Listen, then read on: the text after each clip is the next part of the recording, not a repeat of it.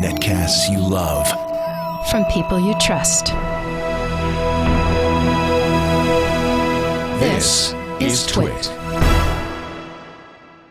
Bandwidth for Mostly Photo is provided by CacheFly at CacheFly.com.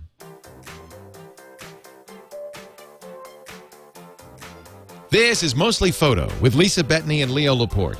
Episode 1, recorded March 22nd, 2011. Low Light.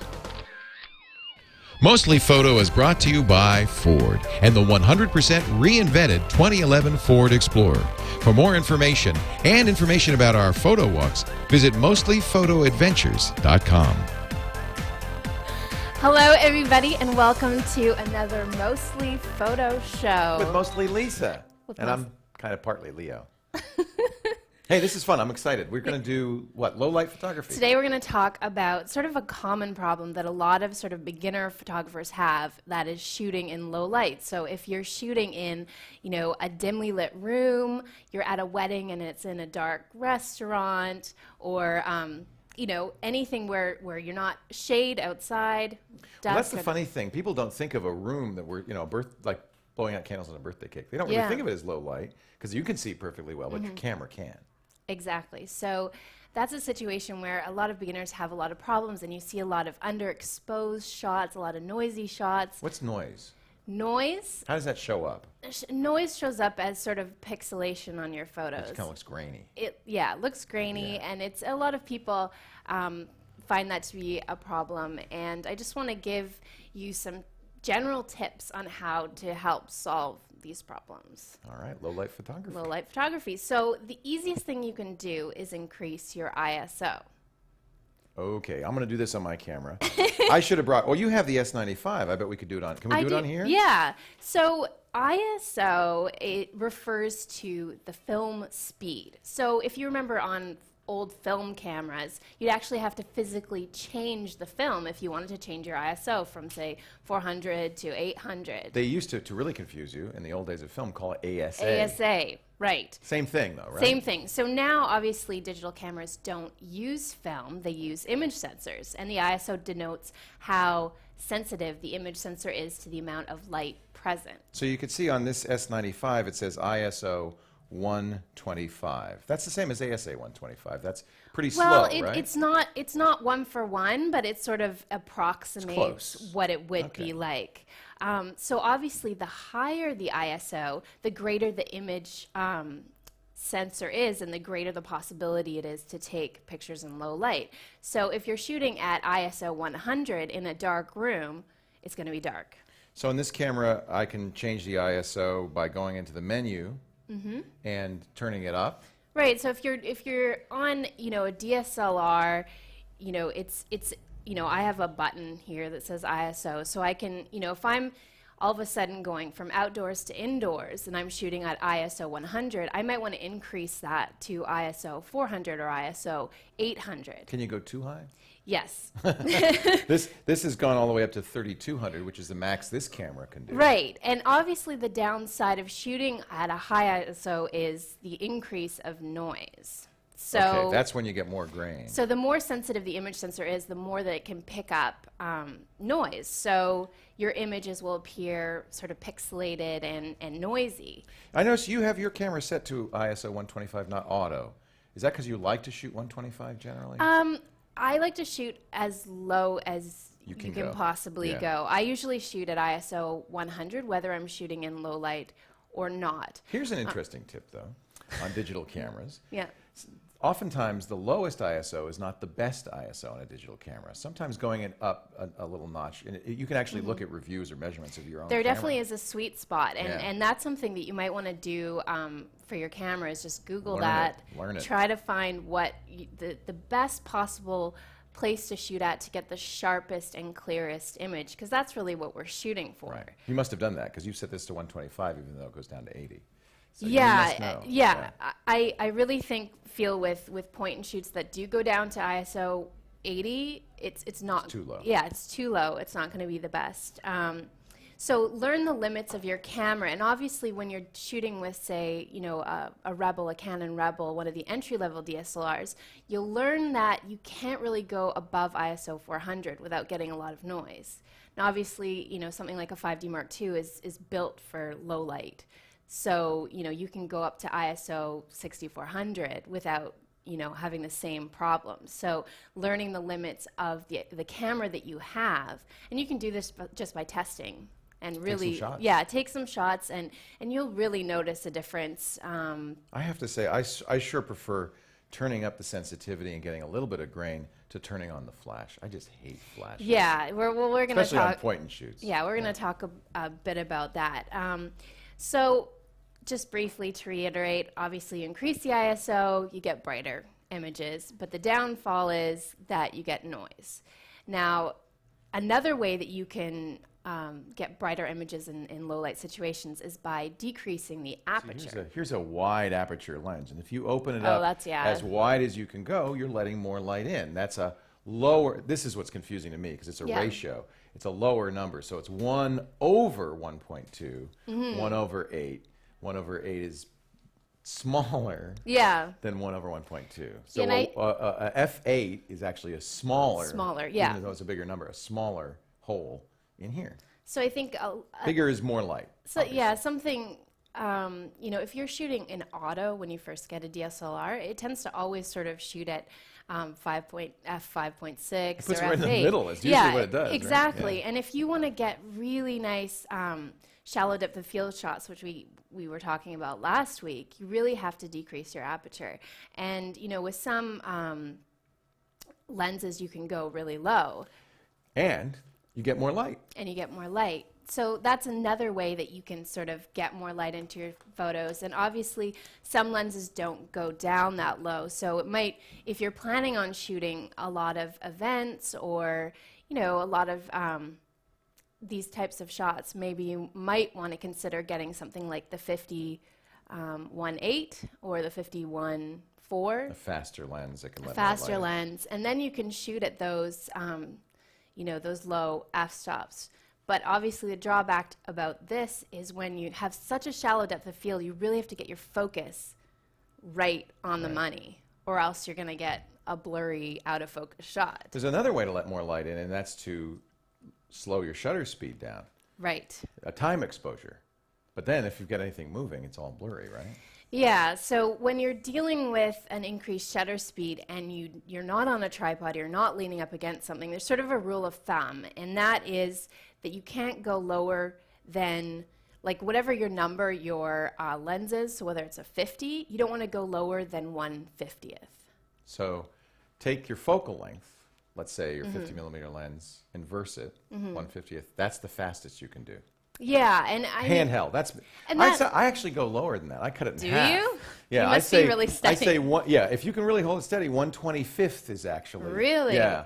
But the problem is, you put on a long lens. I got a 200 millimeter lens. Oh. Obviously, even that you can't go below 1/100th, and you would say 1/200th to avoid blur. If people are moving, forget it. Yeah, I mean, I used to shoot concerts, and when I shot concerts, I shot with a 50 millimeter, and I found that I couldn't go lower than 1/80th. Right. Because, you'd have people bumping you. Right. But obviously there's a lot of different techniques you can do to sort of increase your stability. You can, lean up against a wall or... Hold it really tight. Actually, with your strap, you can sort of like wind it around. Have you Right. ever done that Yeah. strap technique where Yeah. you like wind it around your arm? It's really firm, and you put your elbows in to let your body. And Chris Marquardt told me a great trick, which is to get a string. It's like a poor man's tripod, and you stand on the string and hold this tight, and it'll actually give you a little bit more stability.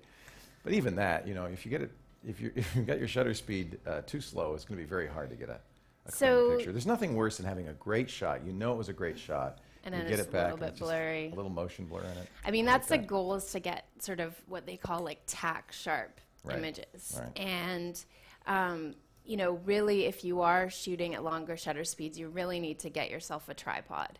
And I know tripods are not fun to carry with you, and obviously there are certain situations like at a concert, you know, in some museums where, you know, I've gotten in trouble. I've been kicked out of many venues for having a tripod. So, you know, there are different options. You can go to something like a monopod. I don't know if you've ever used I brought one with me because I'm going to show you my kit, what I bring along. Right. So a monopod is something that is portable, and you can, you know, you can get a lot more. There's a monopod. Yeah, a lot more possibilities. But, you know, in something like a GorillaPod, that's a lot more.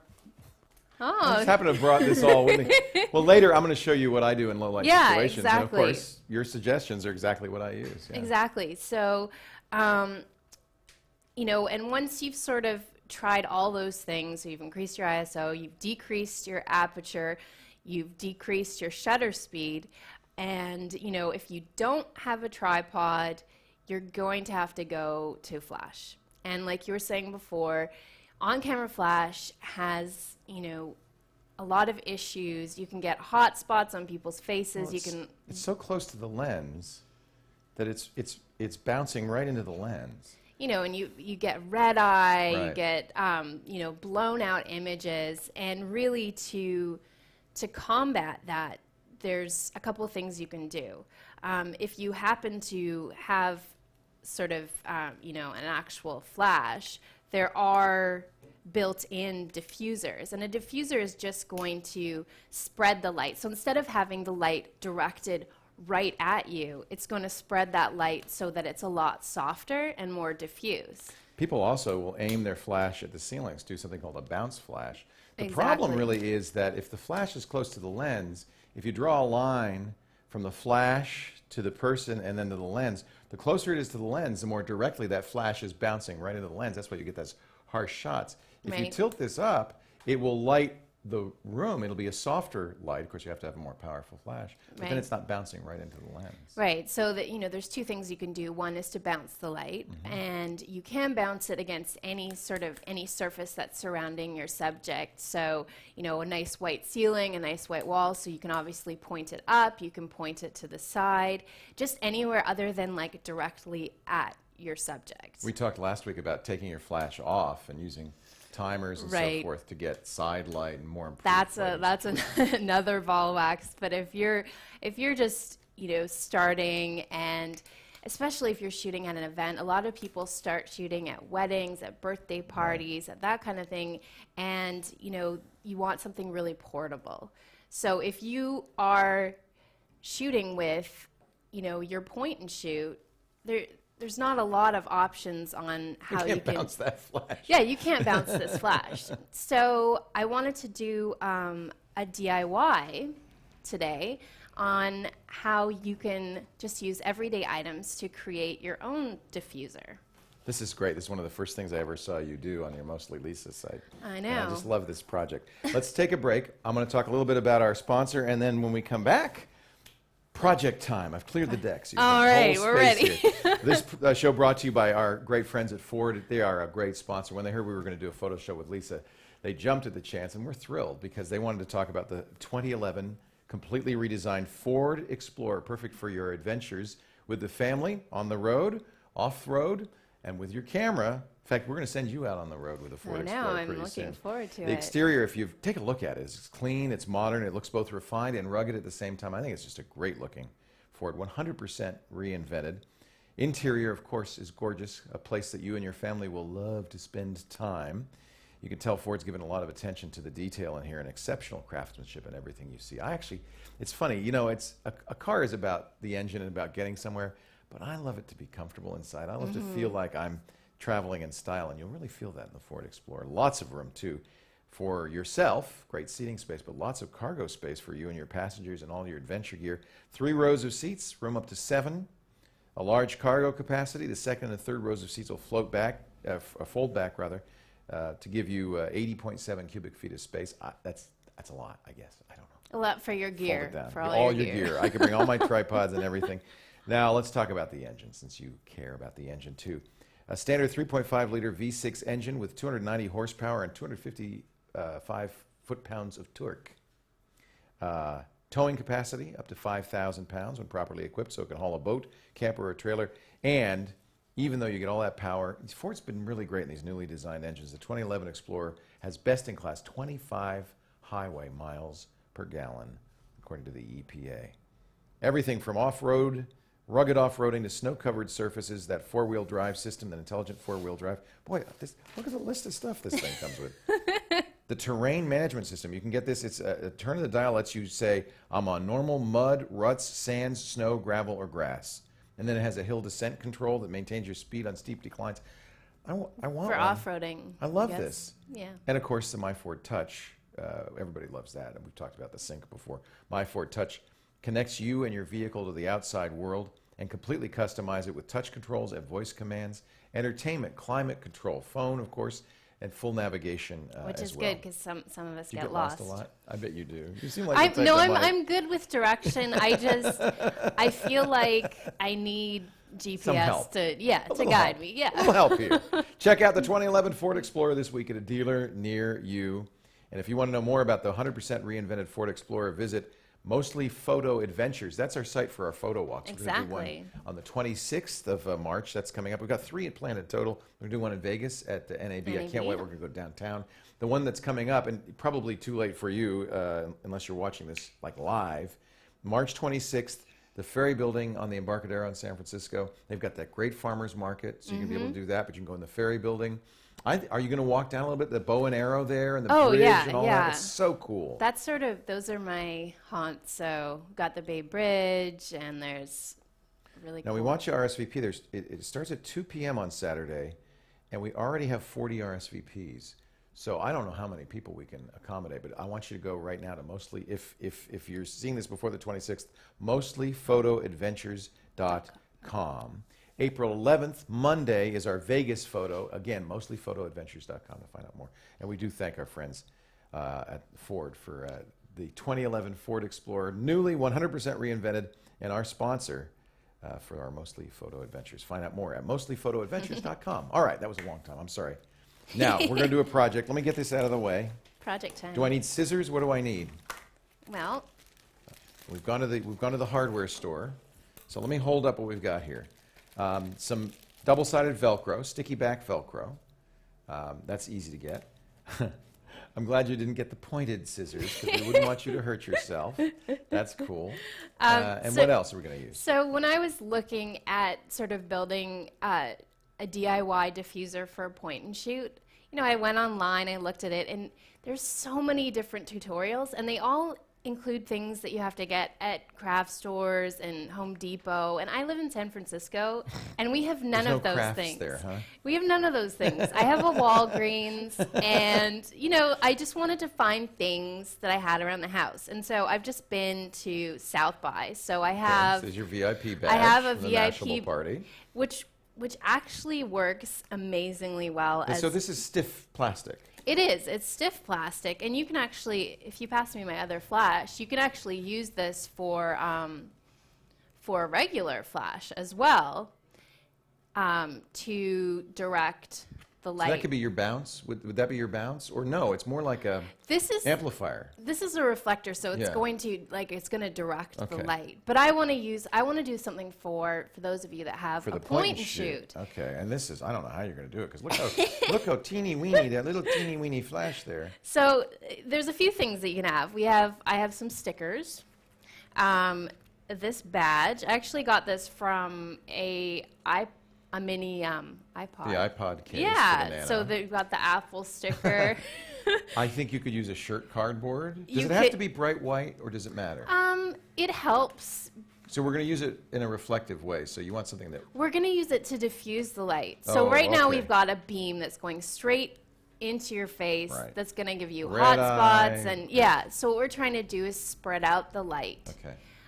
So we're looking for things that are that have that somewhat translucent quality. So obviously the more translucent and the thinner it is, the more light's going to be let through. So the kinds of things you'd like is the backing for the sticker. You can kind of see through that a little bit. Yeah, so we've got like sticker, you can use wax paper.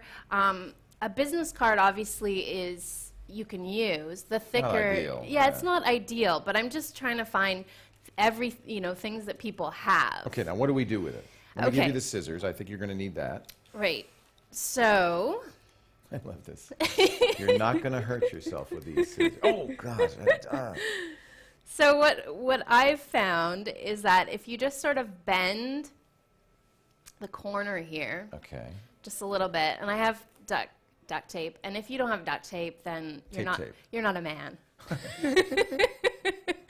You gotta have duct tape. I just want to point out she has the duct tape and I don't. So you gotta have duct tape. So with this, we've got a pop-up flash. So this is a bit different. So what I'm gonna do. Can I hold that for you?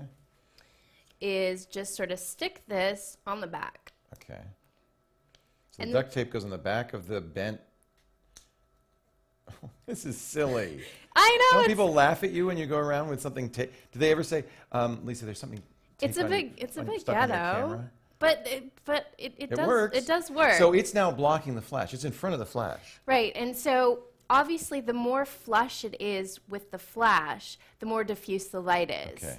And then if you angle it slightly upwards, then you're going to get the light slightly angled up. So, doesn't the camera get confused because it's not getting as much light as it expects from the flash? Does that change your shot? No, the only thing you really want to watch for is the autofocus. You don't want to block. Okay, and you'll have to know where that is. It's not always obvious. Yeah, well, in this case, it's pretty clear. If you pass me that one as well. So here's a more standard one it looks like an electric eye, kind of. Yeah, so don't block that or it really will be confused. I'll go, I'm focused. That's something right next to me. What I did is I just sort of played around with what angle worked, and then, you can really duct tape that in to your camera. Did you actually do this? Well, I did yesterday. Did you? Wow. All right.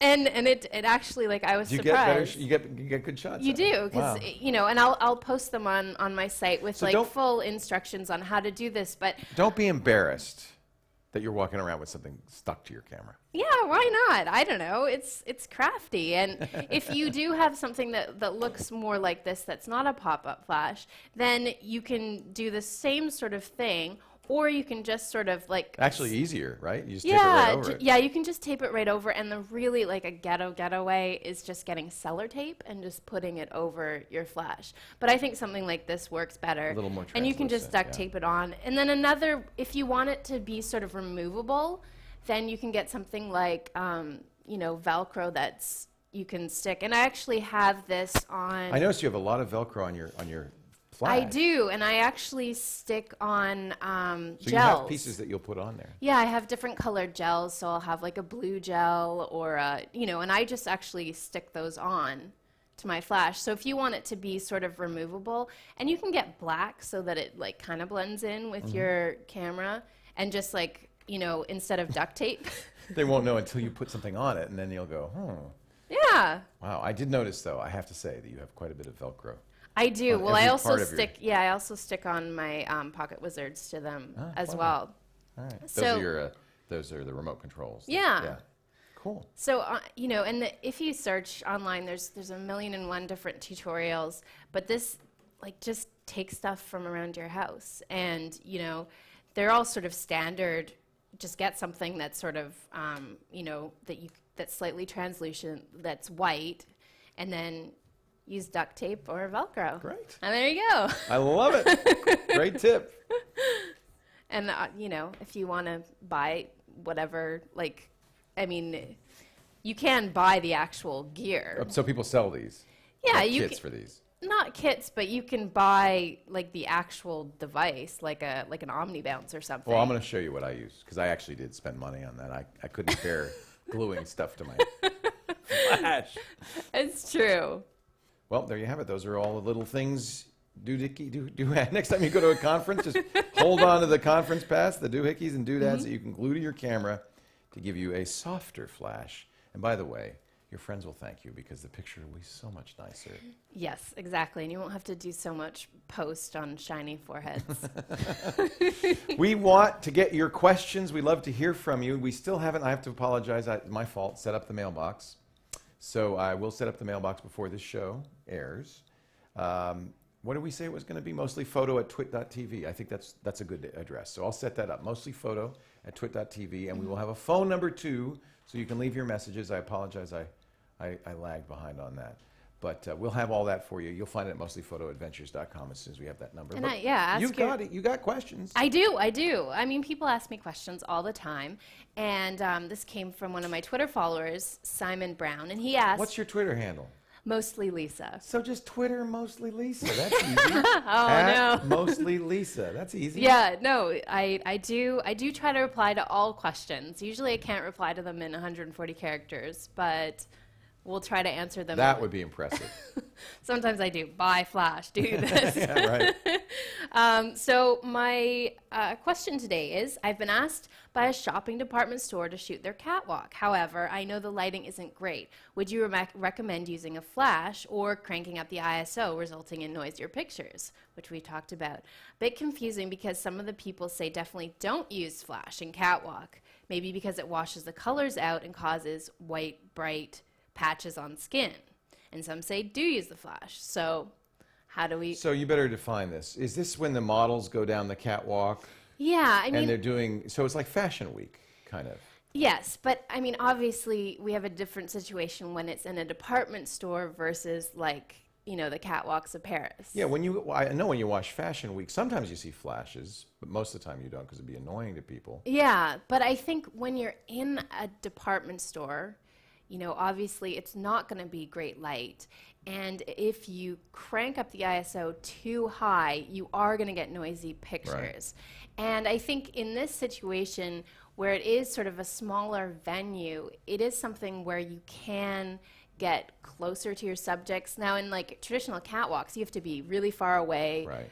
But with this, I feel like you can go up close, and because the department store has asked this photographer to come and take the photos, it is something where you can use a flash. And I really do think that if you dial down the flash so it's not sort of one-to-one, where, you know, you dial down the power a little bit to maybe 1/4 and then put something, you know, like either use the built-in diffuser in your flash or get something like an Omni Bounce where you can really diffuse the light. And don't point it straight at your subject, but maybe a little bit out, or you could bounce it off. But I think you have to really use like a little bit of flash to sort of fill in, because you're going to have, you know, the harsh sort of fluorescent lights above you, but you really want the girls to look good. I mean, ideally you'd be able to bring in lights and do it right. Yeah. But, you know, I remember back in my beginning modeling days when I was sort of, you know, 13, and I did shows like this. Mm-hmm. And, you know, it really is poor lighting. Right. So, and I'd also recommend, you know, if you have time to shoot either before and after, take the girls and, you know, pull them outside and do a couple shots outside with them wearing the clothes. That, you know, the clients will really appreciate having, you know, shots that aren't right there. And then there's another benefit to that. You'll have a shot with the actual color of the material. In fact, if I were you, I would take a little snippet of the back of the dress and just bring it. No, I'm just kidding. But you could use these. Just cut a little bit off the back of the. But he makes a point. You want to match the color. You don't want to have a photo come back that it's a red dress that looks purple. Yeah, I mean, and obviously you're dealing with like mixed lighting situation. Right. Fluorescents are green. Yeah. You could have all sorts of weird color casts in there. So in that, I mean, it's honestly a case where you just really have to do the best that you can, and make sure that if they're usually these department store shows are sponsored by someone, so. You know, if it's like a, you know, washing powder or something like that, you want to get that logo in there with the girl. I've done these things. I can tell. You know what you're talking about. That's so funny. And, you know, do some shots where you take the girls and put them in front of, you know, the washing powder and get some of those shots as well as the catwalk. And remember to take a lot of pictures, because when people are moving, especially models, and you know, you're not dealing with really pro models, you're gonna get a lot of like bad facial expressions. Yeah. Take a lot of pictures. So take a lot of pictures, and I really think you should fill with a flash in that situation. That makes sense. Yeah. I mean, you can increase the ISO to something like ISO 400, but don't push it. Because you don't want to deal with grainy, and you're dealing with white balance issues, and so fill it diffusely. You're going to need the flash to cover the bad colors. Yeah. Just don't point it right at their face. Like, make sure that you're diffusing the light and it's sort of covering, a bigger area. Great. Yeah. Thank you for the question. At Mostly Lisa on Twitter, if you have a question, or email mostlyphoto@twit.tv. You can also call our 800 number as soon as we have it. But we don't. And it won't be an 800 number. So never mind. So, and obviously I want to encourage everyone to get out and shoot. And I think one of the best ways to do this is to go on a photo walk. I think you should go on our photo walk. March 26th is the first one at the Ferry Building. We mentioned that, 2 p.m. 40 people have already RSVP'd, so don't waste any time. Go to mostlyphotoadventures.com and check out while you're there the new 100% redesigned 2011 Ford Explorer. We thank Ford for supporting our photo walks. Next one, April 11th in Las Vegas, downtown. And we're going to do that in the evening because they have the great laser light show. This will be a good time to test all this knowledge you've got about low-light photography. Exactly. And for those of you that don't really know what a photo walk is, we actually had the opportunity to sort of jump in on Trey Radcliffe's photo walk in South by Southwest. Now, he is really the master of photo walks, and I've been emailing him and asking for tips on how to make this a really great photo walk, because obviously he had, I don't know how many, hundreds and hundreds of photographers, and it was such an incredible experience to see all these people. Some of them just had an iPhone, some of them had a point and shoot, some of them had thousands of dollars worth of camera. Yeah. And it was fun for everybody. And so we have a clip from that we'd like to show you. We all see the same thing, but we all have our own view on it. And then we get home, and the second half of it is sharing. So we all get on Flickr, we look at each other's photos, and it's fascinating to see how everyone else sees the same world. We're going to do a photo walk. We're going to do a photo walk. I think photo walks are a great place for people to learn about photography and really get sort of a community around them, because when I started out, I literally made friends with photographers all over on Flickr, on Twitter, on Facebook, and that's how I learned how to take photos. Like, it wasn't through traditional means at all. It was through looking at other people's photos and meeting other photographers and asking them how they take amazing shots. And I think having you as a guide is a perfect way to sort of show, budding photographers where they can really push their photography. Well, so I think we're all learning together, right? And my number one rule on Flickr is not to leave the comment, "nice shot," all right? You've got to say something substantive. And photographers are like, we're all actually kind of introverted people. Well, that's what I was going to say. Photography is a solo sport normally. It is, but we have this kind of yearning to be with other photographers. And we collect gear. We're like golfers. But golfers, they get to go to the golf course and play with other golfers and hang out at the 19th hole. They just sort of be in that milieu. But photographers don't have that choice. So whenever you have a chance to do a photo walk, it's huge. Everyone comes out. It's great. We just want an excuse to be together. How many people do you have? Well, we started at the Driscoll. We had about 250 seats at the Driscoll, and it was standing room only.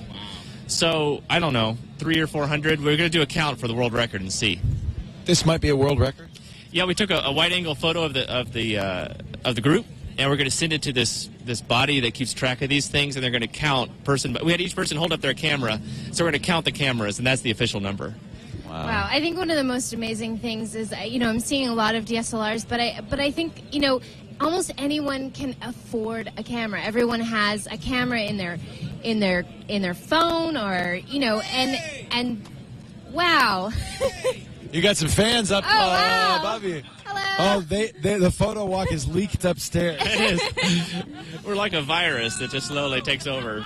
The thing that's neat is that everybody has to get something a little different, right? So the challenge is, how can I get a different perspective on something everybody else is taking a picture of? Well, that's what I talked about when we went out, is you have areas of really boring government buildings and signs, just not much, and then you have like target-rich environments. The challenge is to find beauty in the mundane. And we all can do it. It takes a little more focus, but that's something photographers like to do. Right. Yeah. What fun. Well, thank you for letting us borrow Trey. Much. We don't want to keep you off your photo walk much longer. You're losing your light. Go grab it. It's the magic hour. Quick, get a picture. Thank you, everybody. See you later. Thank you, Trey. Thanks, Leo. It's great to see you. What Thank fun. you so much. Trey Radcliffe. I loved it when they were shouting, Leo, Leo. We were up above, waving down. That was so much fun. And what a nice group of people. I felt like they were paparazzi. And I just think it's such a great opportunity to learn. Yes. Not only from the person that's holding the photo walk, but also from other people. And that's how, honestly, I learned most of my stuff, because I didn't take any photo classes or anything. I learned everything from other photographers, and just to have someone and say, oh, hey, what settings are you using? Right. And like, oh, I see that you're just using a point and shoot like me. How do you get great pictures? And connecting with them online and sharing your photos on Flickr and sort of commenting. And we also have a Flickr group that we'd love you to post your photos. It's flickr.com/group/mostlyphoto.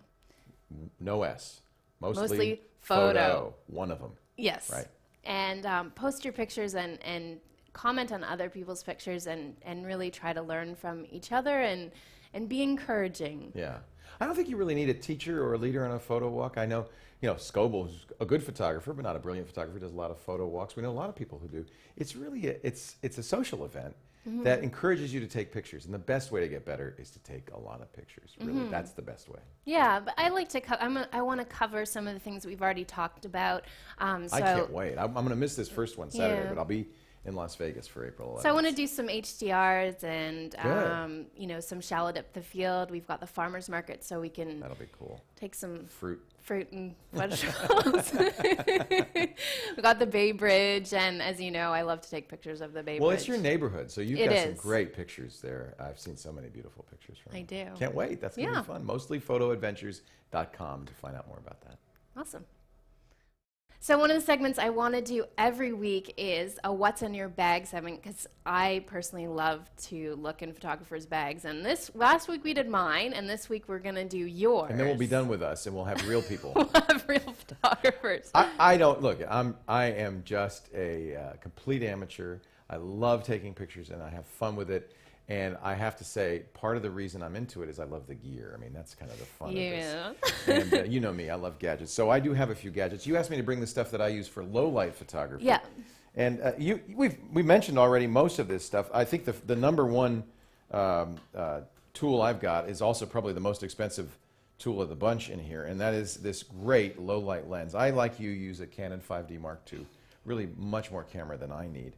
And since I hadn't spent quite enough on by the way, that's part of the tool, because it has a full frame sensor. The bigger the sensor, it's 35 millimeter sensor, the more light it picks up. So these do very well in low light. As you said, they go up to ISO, really what is it, 64,000? Very high. They get grainy. I would say 3,200 or 6,400 is probably more than enough. Yeah, I mean, you know what the best is? That D3 from Nikon. That's an amazing low light camera. I know, but we're Canon. We're Canon shooters. This is the thing I spent. This is my baby. This is what I spent most of my money on. It's the 50 millimeter lens. I like using a 50 millimeter lens because it's simple. It's a prime lens. That means it doesn't zoom. It's always 50 millimeter. And it's such a beautiful lens for portraits. If you're shooting, if you're a new parent and you have, like, for kid photos, baby photos, event photos. Well, and this one, and I went overboard. They have a variety of f-stops. This is one of the widest f-stop lenses made, which is an f1.2. And a 1.2 lens, you probably can see this, lets in a lot of light. It's wide open. So this can take shots in very low light conditions without a flash. Of course, as we talked about last week, when you open it all the way up to 1.2, focus is very tricky, very difficult. Do you find that a problem with that lens? You have to focus very carefully. But what you get then is, of course, as we mentioned last week, great bokeh. Beautiful bokeh. And it gives, it really is a way to focus the viewer's attention on a particular small bit of the shot. It's not great for portraits at 1.2 because, of course, only a part of the face is in focus. It's such a shallow depth of field. But I do love taking pictures in stores and other low light situations with this 1.2 lens. I just think it's a great lens. So that's kind of my most important part of my low light kit. I've already said I don't like flash, but if you're going to use flash, this is a good one. Scott Bourne told me to get this one. This is a Canon flash. It's the 580 EX. So this is the big daddy. And the reason is it's through the lens, or TTL metering. So what that means is when you attach the flash through the accessory connector here, it's talking to the camera, and will actually use not its own meter for the brightness, but the camera itself, and it will adjust the flash appropriately. So what you don't get is big, bright, blown out pictures. This is a great flash for just adding a little fill light, appropriate amount of light. And of course, we showed it, you can bounce it. It's got the diffuser built in. But I hate flash. And so I got one more accessory that I've seen wedding photographers use in particular. Yeah, you've got that one. You were mentioning for the catwalk shooting. Gary Fong makes these. It's not very expensive, fits right on the flash. I haven't done it in a while, so I'm not going to do it now because I'd have to stretch the plastic out a little bit. It's shrunk a little bit. It's a diffuser dome. You put that on here, and when the flash goes off, and I'll put off the flash, instead of a bright light straight from the source, it diffuses the light throughout the room, and you get much more natural lighting. It's kind of a softbox for flash. Yeah. And if you have TTL metering, as we do on this flash, I'm going to fit it on. Oh, see, I should have done this before the show. It's been a while since I put it on, and it's shrunk up a little bit. I might have gotten it for a different flash. That might also be. It does fit. I've used it. But you'll go to GaryFongStore.com to get this. It's about $50, and they do make them for a variety of flashes. You mentioned tripods. I brought 3. Oh, wow.